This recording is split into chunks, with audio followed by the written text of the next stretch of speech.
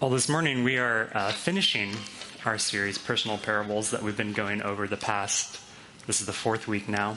These are all parables that are personal to me. They've been helpful to me in my walk with God as I've gone along, challenged me, definitely challenged me, and the hope has been that they have done the same for you as we've been going through them. First week we started with the parable of the sower.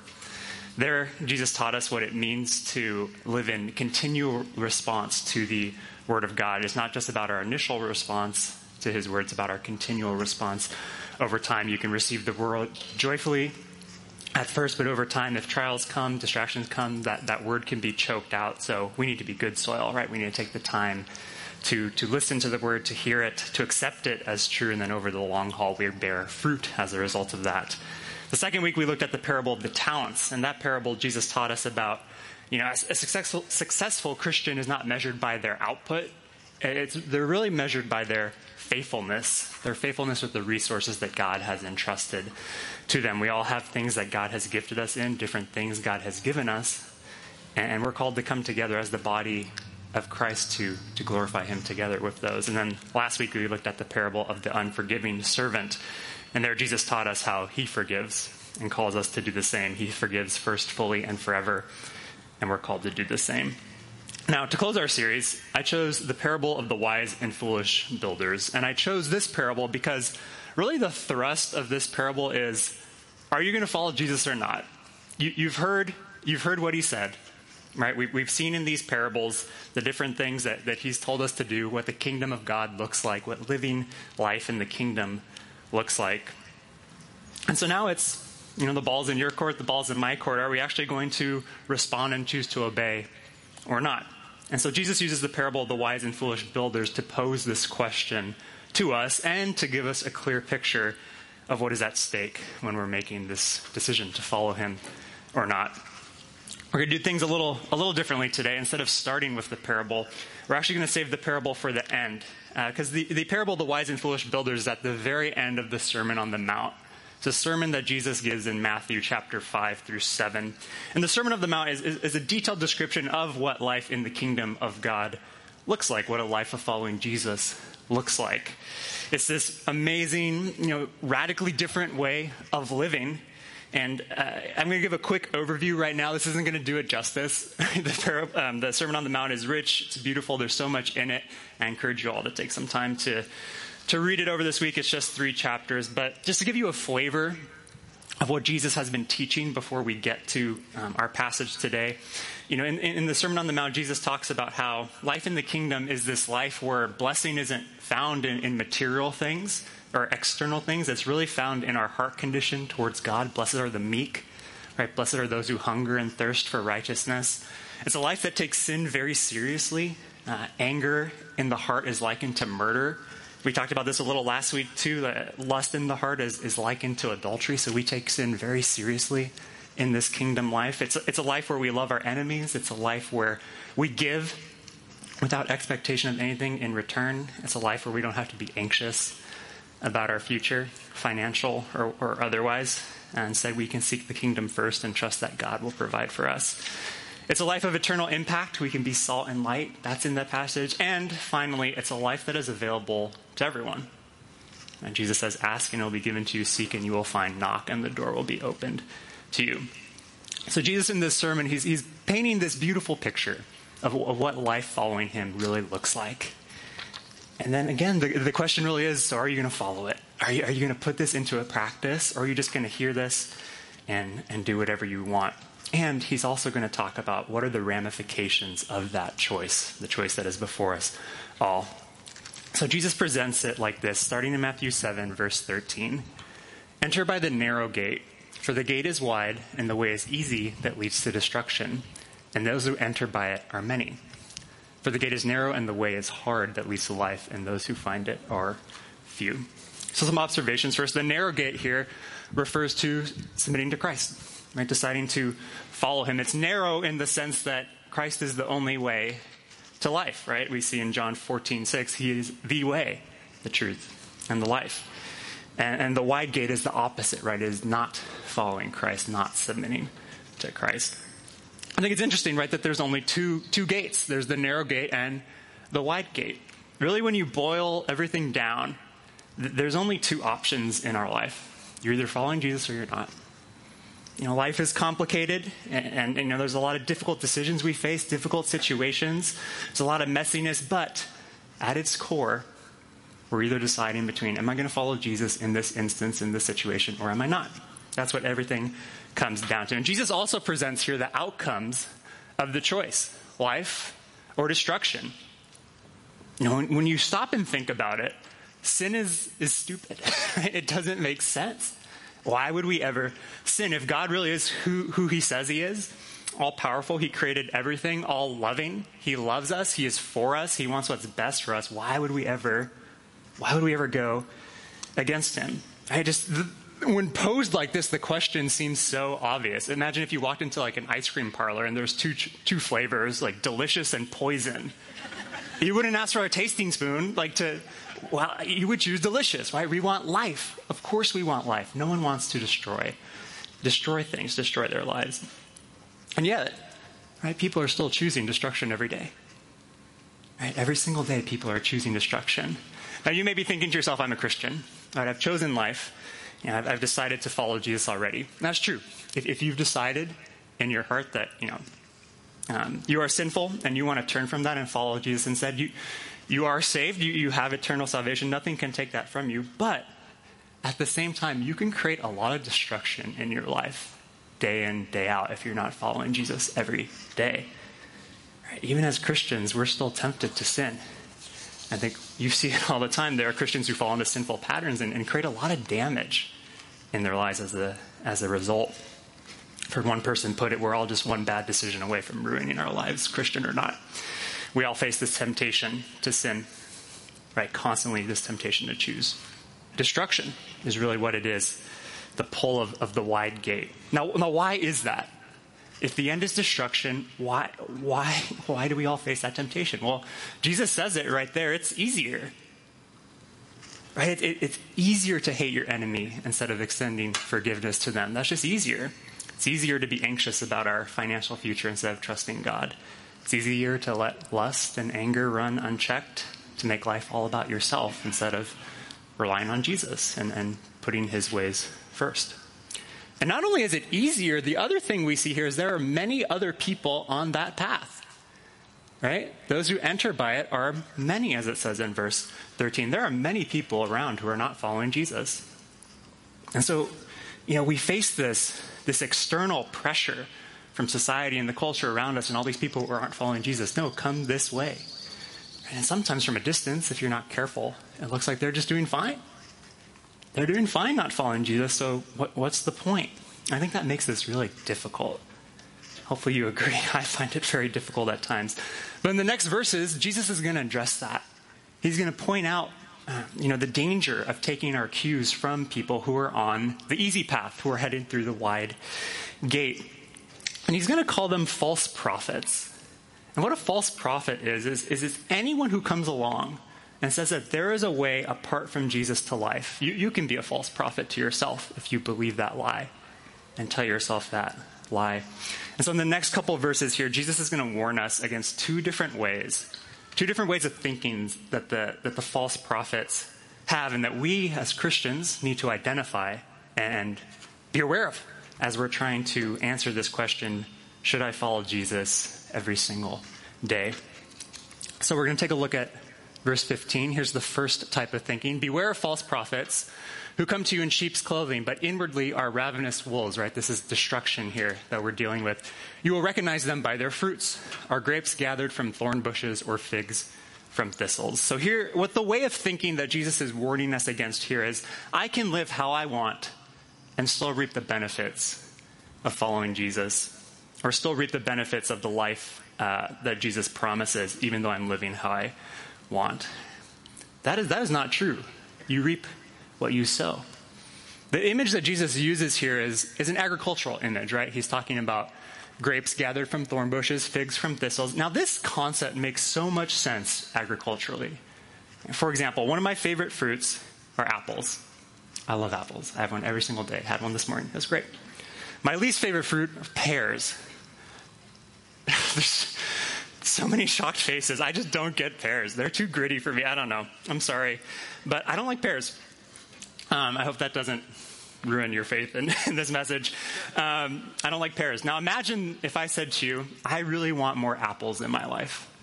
I desire more apples. And so I go to the store and I buy a bunch of pear seeds, plant them in my backyard, water it, fertilize it, the tree's growing.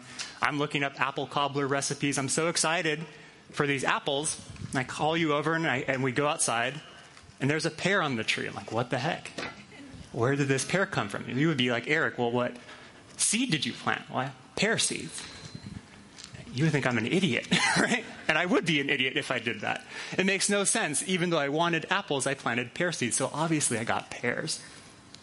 And that's what Jesus is trying to show us here with this agricultural metaphor, right? We do this in life all the time. We want to be men and women who have deep, meaningful relationships, yet an opportunity comes to extend forgiveness or be patient with someone. We instead respond with bitterness and impatience. We're planting the wrong seed. We're planting the wrong seed. We want to be men and women who have generous, Christ-like hearts, yet the opportunity comes to serve or to give, and we put the wallet away. We're too busy to serve. You're planting the wrong seed. You're planting the wrong seed for the fruit that you want. We want so badly these things that Jesus offers in the Sermon on the Mount and in these parables that we've been talking about over the course of the month, and yet we choose to plant the seeds of destruction. And so Jesus, he's warning us. He's warning us about this. The idea that you can ignore following Jesus, you can do life a separate way and still reap the benefits is just a lie. It's not true. God can't be mocked. We reap what we sow, as Galatians 6:7 tells us. Fruit is going to come eventually. Jesus talks about the outcomes in verse 17 through 20. He says this, "So every healthy tree bears good fruit, but the diseased tree bears bad fruit. A healthy tree cannot bear bad fruit, nor can a diseased tree bear good fruit. Every tree that does not bear good fruit is cut down and thrown into the fire. Thus you will recognize them by their fruits." They're destroyed, right? You see, there's only two choices. You either follow Jesus or you're not. You're either a good tree or a bad tree, life or destruction. There's no way around it. The bad tree will produce bad fruit. Your intention doesn't matter. I really intended to get apples. Your desire doesn't matter. I really, really wanted apples, but I planted pears.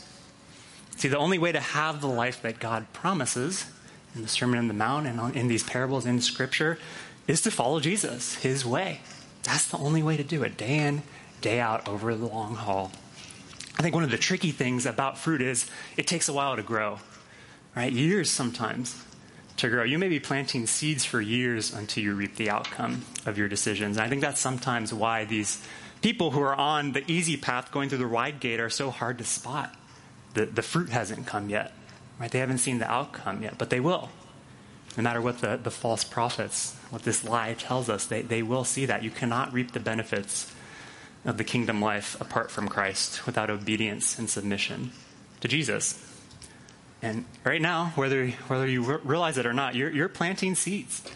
You're planting seeds whose fruit you will bear and reap the benefits or the harm of, for the next years, maybe decades of your life. So what seeds are you planting, right? You're developing thought patterns and patterns in your life. Are those patterns leading to life? Are you following Jesus or not? Right, that's the decision that we're up against every single day and every single decision we make. So that's the first way of thinking that Jesus cautions us against. The second way is the way that says, as long as I say the right things and do the right things, I will get life. Jesus talks about this in verse 21 to 23. "Not everyone who says to me, 'Lord, Lord,' will enter the kingdom of heaven, but the one who does the will of my Father who is in heaven. On that day, many will say to me, 'Lord, Lord, did we not prophesy in your name and cast out demons in your name and do many mighty works in your name?' And then will I declare to them, 'I never knew you. Depart from me, you workers of lawlessness.'" So this person you see is pretty vocal, right? "Lord, Lord, look at all this stuff that we did in your name." And they do some amazing things too, right? They prophesy, they cast out demons. These are some the good things, helpful things. And from the outside, you'd probably think, wow, this person's pretty impressive. But this is why this type of false prophet is so deceptive, because everything's on the outside. It's external. The key phrase here is, "I never knew you." at the end there in verse 23. You see, what this is indicating is this person never actually entered into a saving relationship with Jesus. No matter what they said, no matter what they did, they never actually turned. Repented is the biblical word, right, from their sin to submit to Jesus instead. Anyone can say, I love Jesus. Anyone can say they're a Christian. Anyone can go to church and sing songs and do all this activity, but that's not what makes you a Christian. Right? The gospel is not about what you do. It's about what Jesus has done for you. It's not about what we do. It's about what Jesus has done for us already. No amount of good work, no amount of verbal things we can say can get us life. Right? As we talked about last week in the parable of the unmerciful servant, the debt that we owe is too great. Our works can't cover it. Right? It doesn't matter how often you go to church or how much you give or how nice a person you're all. We are all still sinners. And God is holy. We all owe this debt. And the only way for the debt to be forgiven is for us to repent, to turn from our sin, turn to Jesus, relying on his grace, relying on him instead of ourselves and our efforts and what we did. That is the way to life, because relying on yourself only leads to destruction in the end, because we all mess up. We all fail. None of us are perfect. Now, of course, I'm not saying here that church doesn't matter and giving doesn't matter and being nice and all these things don't matter. That is obedience. We need to be obedient, right? What I'm saying is that should be in response to your salvation, not the way to salvation. You're not the way. Jesus is. Right? We're not the way. Jesus is the way. So what Jesus is saying here is beware of this type of thinking. Don't rely on yourself. That is not the way to life. You won't make it. That ends in destruction. Rely on me. That's what he's saying. That is how you choose life, day in, day out, in every single decision you make. And with that, we get to the parable, the climax of the Sermon on the Mount, this thing that Jesus has been building up to for the past 3 chapters. Here's what's at stake when we're weighing this decision each and every day. Am I going to follow Jesus today in this moment? Verses 24 to 27. Everyone then who hears these words of mine and does them will be like a wise man who built his house on the rock. And the rain fell and the floods came and the winds blew and beat on that house, but it did not fall because it had been founded on the rock. And everyone who hears these words of mine and does not do them will be like a foolish man who built his house on the sand. And the rain fell and the floods came and the winds blew and beat against that house, and it fell. And great was the fall of it. Right. Here's what's at stake. You see it clearly. It's life or destruction. One house stays standing, one doesn't. It's pretty clear. There's only 2 choices. You're either following Jesus or you're not. Now, a question I have is, what color is the house? I don't know. It's not in there. We don't know, right? Is 1 story, 2 stories? Is there a little pool in the backyard? No idea. Jesus doesn't tell us. You see, no detail in this story, in the parable, is given to the house itself. It's just a house. It doesn't matter. It's insignificant to the story. What is significant is the foundation that the house was built on. That is what makes the difference. Right? Choosing the wrong foundation is utterly what is destructive to the rest of the structure. And that is the significance that choosing to follow Jesus day in, day out in every decision makes. He is vital to the structure of our life. If you're the one on the sand, right, the one who's relying on themselves or thinking they can do whatever they want and still reap the benefits, you can build a masterful life. You can have a great career, a great family, a beautiful family, build up amazing finances, do all these great things. But if faith in Jesus is not the foundation, if it's not the rock that you're standing on, this is the result, right? It will crumble eventually. We're not perfect. We sin. We mess up. There is not life in that. And I think the result there is pretty staggering, right? Great will be the fall. Great will be the fall, right? In your time on earth, as those seeds of destruction, that sin eventually, but inevitably bears its fruit. And ultimately an eternity separated from him if we never turn and seek his forgiveness for our sin.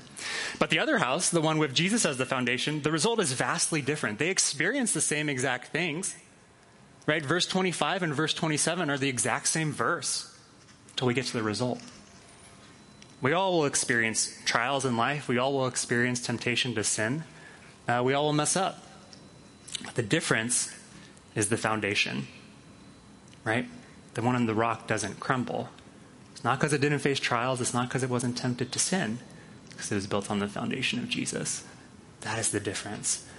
The invitation to trust Christ is there for us. The path to life is there for every single one of us. Though it is narrow, it is available. So we've heard the benefits, right? We've heard these things in the Sermon on the Mount. We've heard all these things from the parables. And the question that is just before us is, are you going to accept the invitation? Right? Are you going to rely on Jesus? Are you going to follow him? Are you going to build your life on him? Or are you going to choose something else? I hope you say Jesus, right? If you've never trusted Christ before, I hope today is the day. And if you have said yes to that before, I hope you choose that every single day, again and again, in the small decisions and in the big decisions, for it is worth it. But, we need to stay alert, right? We need to stay faithful, because it is so easy, I think, for us to get swept up by this easy path, right? It's easier. And you get swept up by all these other people who are saying, like, no, it doesn't matter. You could do whatever you want. So how do you stay on track? How do you stay on track for the long haul? Well, I think the passage tells us, right? What was the difference? Both heard the word. Only one did it. So in order to build on the rock, we need to consistently hear and do. Hear and do. And I want to share this morning just some habits that have been helpful for me as I've been trying to hear and do for the past 12 years or so that I've been a Christian. The first habit that has been really helpful for me is I've made it a habit to get to know God and his ways every day. I've made it a habit to get to know God and his ways every day. What this has looked for me is every morning, not every single morning, I'm not perfect on this, but most mornings I read the Bible and I spend time in prayer asking God just to help me understand what I've read and help me put it into practice in my life. I hear it. I rely on his help to do it. If you've been around Church in the Valley for a while, we call this having a quiet time. And as I've gotten this habit in my life and have consistently done it over the past 12 years or whatever, I've seen a couple things. First, I've seen that this has really helped me understand what following Jesus is really about and what it's like, right? The more you get into God's word and the more you get that into your heart and study it and memorize it, being the good soil, like we talked about in the parable of the sower in the very beginning, the more you understand what he's called us all to do, right? The more we understand what this is like. This is why the Sermon on the Mount precedes this, right? Jesus is telling us what we are to do. And the second thing I've seen is the more and more that I've studied Scripture and actually done it and put it into practice, the more I've built trust in God, because I've seen how trustworthy he is. He is faithful. When he says these things in Scripture, he means it. When you put it into practice, it works. It does what it says it's going to do, because he's able to bring that about. He means it. He is faithful. When he says his way leads to life, that's true. And I've seen that time and time again as I've put into practice. And I've also seen the fruit of destruction when I haven't. So that's the first habit that I would encourage everyone to start getting into practice is, take time every single day to read the Scripture and ask God's help to put into practice through prayer and help give you understanding through prayer. The second habit that has been really helpful has been keeping in step with the Holy Spirit as I've gone throughout my day. God has given the Holy Spirit to Christians as a guide to us, to help us. There's this interesting verse in Isaiah chapter 30:21 that talks about what this looks like. Your ear shall hear a word behind you saying, this is the way, walk in it, when you turn to the right or when you turn to the left. Right? When you're making this decision between should I follow Jesus in this situation or not, the Holy Spirit is there to guide us. And very interestingly, I think, the context of this passage, the greater context of Isaiah chapter 30, is God's grace and mercy. We have a loving God who doesn't want our destruction. Right? He wants us to have life. That's why he gives us commandments in the first place. He's trying to show us what leads to life. That's why he gave us Jesus, right? He wants what's best for us. And there are tough decisions we need to make. There are complicated choices for sure. We need help, right? We need help to make these decisions and navigate life in a way that is pleasing to God. And so he has given us the Spirit to help us. We can seek help from the Lord to stay on track day in, day out as all these decisions come up. And so when you feel these promptings in your life, and that's what it is, it's a prompting, hey, do this, don't do this, ask for forgiveness about this, right? Don't ignore them. Don't quench them. Scripture says, quenching it, right? Don't let your heart grow cold. We've seen in these parables that if you don't develop these habits over time, your heart grows colder and colder. Don't let that happen with the Spirit. Don't let don't fool yourself into thinking that obedience doesn't matter in every situation. Follow God, right? Every decision we make, we're choosing life or destruction, follow or not. And he in his grace and mercy wants to guide you to obedience. He's given us the Spirit. So get into the habit of when you feel the Spirit prompting you, follow. And the third habit that's been really helpful for me is staying connected to community. There are a lot of people who do not follow Jesus. Many, many people around. And it's so easy to be influenced by them if you're not careful. But thanks be to God that we have a community like this, right? A community of other believers who are also walking with Jesus. I'm so grateful for that in my life, just to see their example, to open up to them when I'm struggling, to be encouraged by them, to keep going when it's hard or when I don't want to keep going. Ecclesiastes 4 talks about this and just the benefits of community and having others with us. Two are better than one because they have a good reward for their toil. For if they fall, which we all will fall, one will lift up his fellow, but woe to him who is alone when he falls and has not another to lift him up. It's so easy to get sucked into the temptation if you don't have other believers around you to help you and encourage you, remind you of the truth. So I encourage you, stay connected to community. Join one of our C groups. Stick around after church and chat and get to know people. Open yourself up to other people. Share about the temptations that you face to stop following Jesus or not follow Jesus in certain areas. We all have them. Right? Open up about those.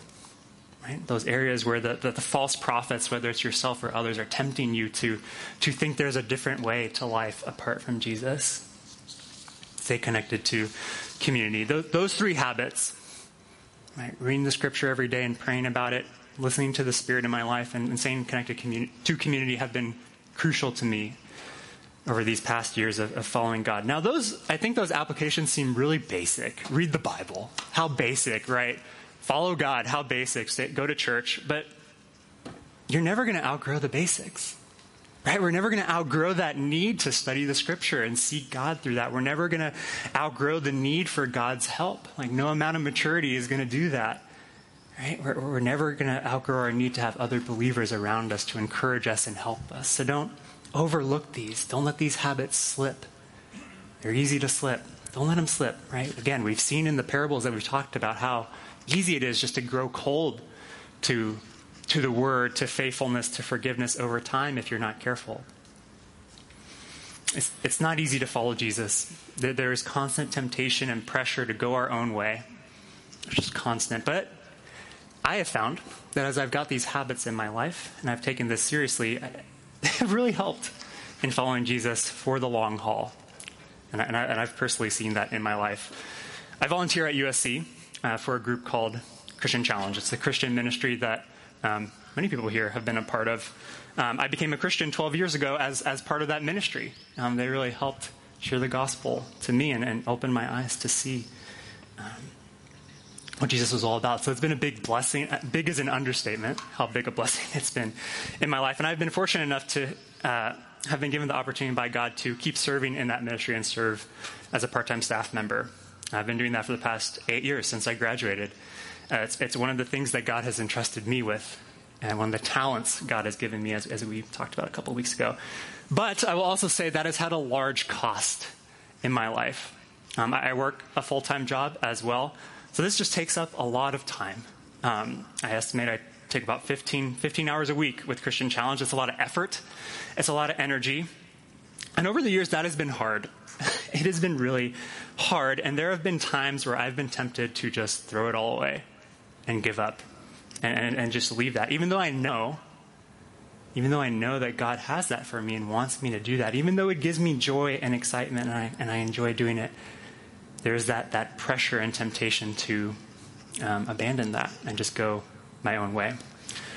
So one night, it's been a while, maybe 6 years ago. It was one of my earlier years on staff. I was driving home after Thursday night. That's when our large group meets. It was late, 10 p.m., driving on the 10 freeway. Long day at work, long day on campus. And this thought comes to my mind. God, you have ruined my life. Now, that's a thought that you don't just brush away. That's a thought you stop and you think, where did that come from? I'm Christian. I love God. I'm thankful to God. Why am I thinking God has ruined my life? And I realized the root of that was I was starting to get very envious of my coworkers. They got to go home after work and do whatever they wanted. But I was called to sacrifice all this time and energy to serve the students at USC. And I became envious. I could see I wish God sometimes I could just do whatever I want. There's a Dodger game that I missed. I just want to go home and watch the Dodger game. I just want to go home and do whatever I want instead of going to Challenge, going to USC. And then I just realized that envy wasn't just limited to that. It was in a bunch of other areas. I was envious of my other coworkers and their finances. They got to use their money for whatever they wanted, but I knew God has called us to give and to be faithful in that area. And I was like, God, if I didn't know about you, I'd have more money in the bank. And just this envy kept growing and growing. I shared a little bit last week about my past struggle with lust and porn. I even started thinking about that a little bit and how it was just so much easier to indulge in that when I didn't realize it was wrong. But now I know. My eyes are opened and I see that it is sin and it's not enjoyable anymore. It's just this struggle and painful when I give into temptation. God, sometimes I just wish I could be ignorant of my sin again. God, you've ruined my life. And those aren't good thoughts. That's a lie. That's what I was thinking. And that's just honestly what I was thinking as I was driving down the 10 freeway at 10 p.m., super tired, super late. Why am I doing this? Just envious of the easy path, the other way. Starting to maybe think that there was life in something else. But I had developed the habits that I was just talking about.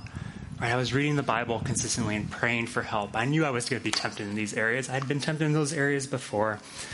I had been listening to the Spirit in my life. I was surrounded by a community of all of you, right? Surrounded by all of you and just getting help and encouragement, opening up about my struggles.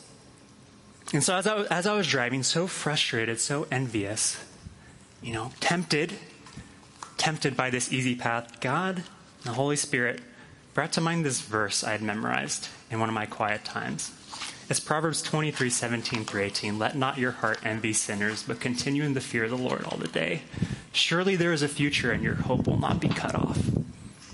Just like a laser beam, God shot that thought, that verse into my mind, that truth. And suddenly, my whole thought process just changed. Because God started reminding me of where I was headed before I knew Jesus and before I became a Christian. I intended and desired to be a person of impact, but my heart was just hardening up because I was just focused on myself, my own glory, my own career, and all these things. I thought I was a romantic person, and I was just thinking about, wow, one day I'm going to have this great marriage and this perfect woman's come along, but I was looking at porn every day. I was going to be a terrible husband. I really wanted to be this loving, kind person, but on the inside there was these deep bitterness for different harms that had been done against me or I thought had been done against me. I was exactly what Jesus describes in Matthew chapter 7. I was planting these seeds of thorn bushes, desperately hoping for grapes. I was choosing destruction again and again, slowly, day by day by day, without even realizing it. But Jesus came. He opened my eyes. He showed me the truth, and everything changed. He saved me from that. And he gave me future and hope. And as I was driving, God reminded me of the truth. God, you have not ruined my life. You have ruined my destruction. Totally ruined my destruction. I was headed right for it, but God, in his kindness and his love, he came to me and he rescued me from myself. I realized, I have nothing to be envious of those people about. I have Jesus. I have everything. I have nothing to be envious of them about. And so that car ride, which started off in such frustration and temptation, just turned into this really sweet time of worship and thanksgiving for all that God had did for me. And the appeal of that easy path just kind of melted away in that time. So we all face this question this morning. Are you going to follow Jesus or not? You've heard his words. Are you going to obey? I know my answer. It's yes. And I hope yours is too, because I have seen the difference he makes. I've tasted that fruit of destruction too. It is not good. But I've seen the difference that building on the firm foundation of Jesus makes in my life day in, day out. So I'm going to choose to follow him again and again as best I know how. Even when it's hard, even when it hurts to do the right thing, and it is hard. even when the temptation to leave is so strong, it is worth it, because I have seen how real the kingdom becomes when we put this into practice. And I know many of you have also seen that as well. Is it hard to follow Jesus? Yes. Do I still choose to go onto the easy path sometimes and sin? Yes. And are there still nights like that night when I doubt whether it's worth it? There are. But I built these habits into my life, and I remind myself of the truth and what God has done for me, and again, so many others here over the years. And I've seen that there are only two choices in life: life or destruction. You either choose to follow Jesus or not. But if you choose to follow Jesus day in and day out, the stuff that we've been talking about these past 4 weeks in the parables, they don't just have to be theoretical, right? They can bear real fruit in your life. God is faithful. He is able to bring that about. So I encourage you, choose to follow Jesus every single day. Let's pray. God, thank you for what you've done in my life, what you've done in many people's lives here. Thank you that this invitation is available to all of us. God, I pray that you would help us, because we need help. It is very tempting and tangible to see the world around us and think that's it. That's what life is about. But we know from your scripture that it's not. And I pray that you would remind us of that every single day, that you would help us against that every single day. God, thank you so much for the gift of your Spirit, the gift of your word, the gift of other believers who can encourage us and challenge us and correct us. I do pray, Father, that we would put these habits into practice. And Lord, we rely on you to be faithful that what you've said is true. Our hope is in you. Our future is in you. So thank you so much for that reminder you gave me, and those reminders you continue to give me. I pray that you remind us all of that. Thank you so much. In your name, amen.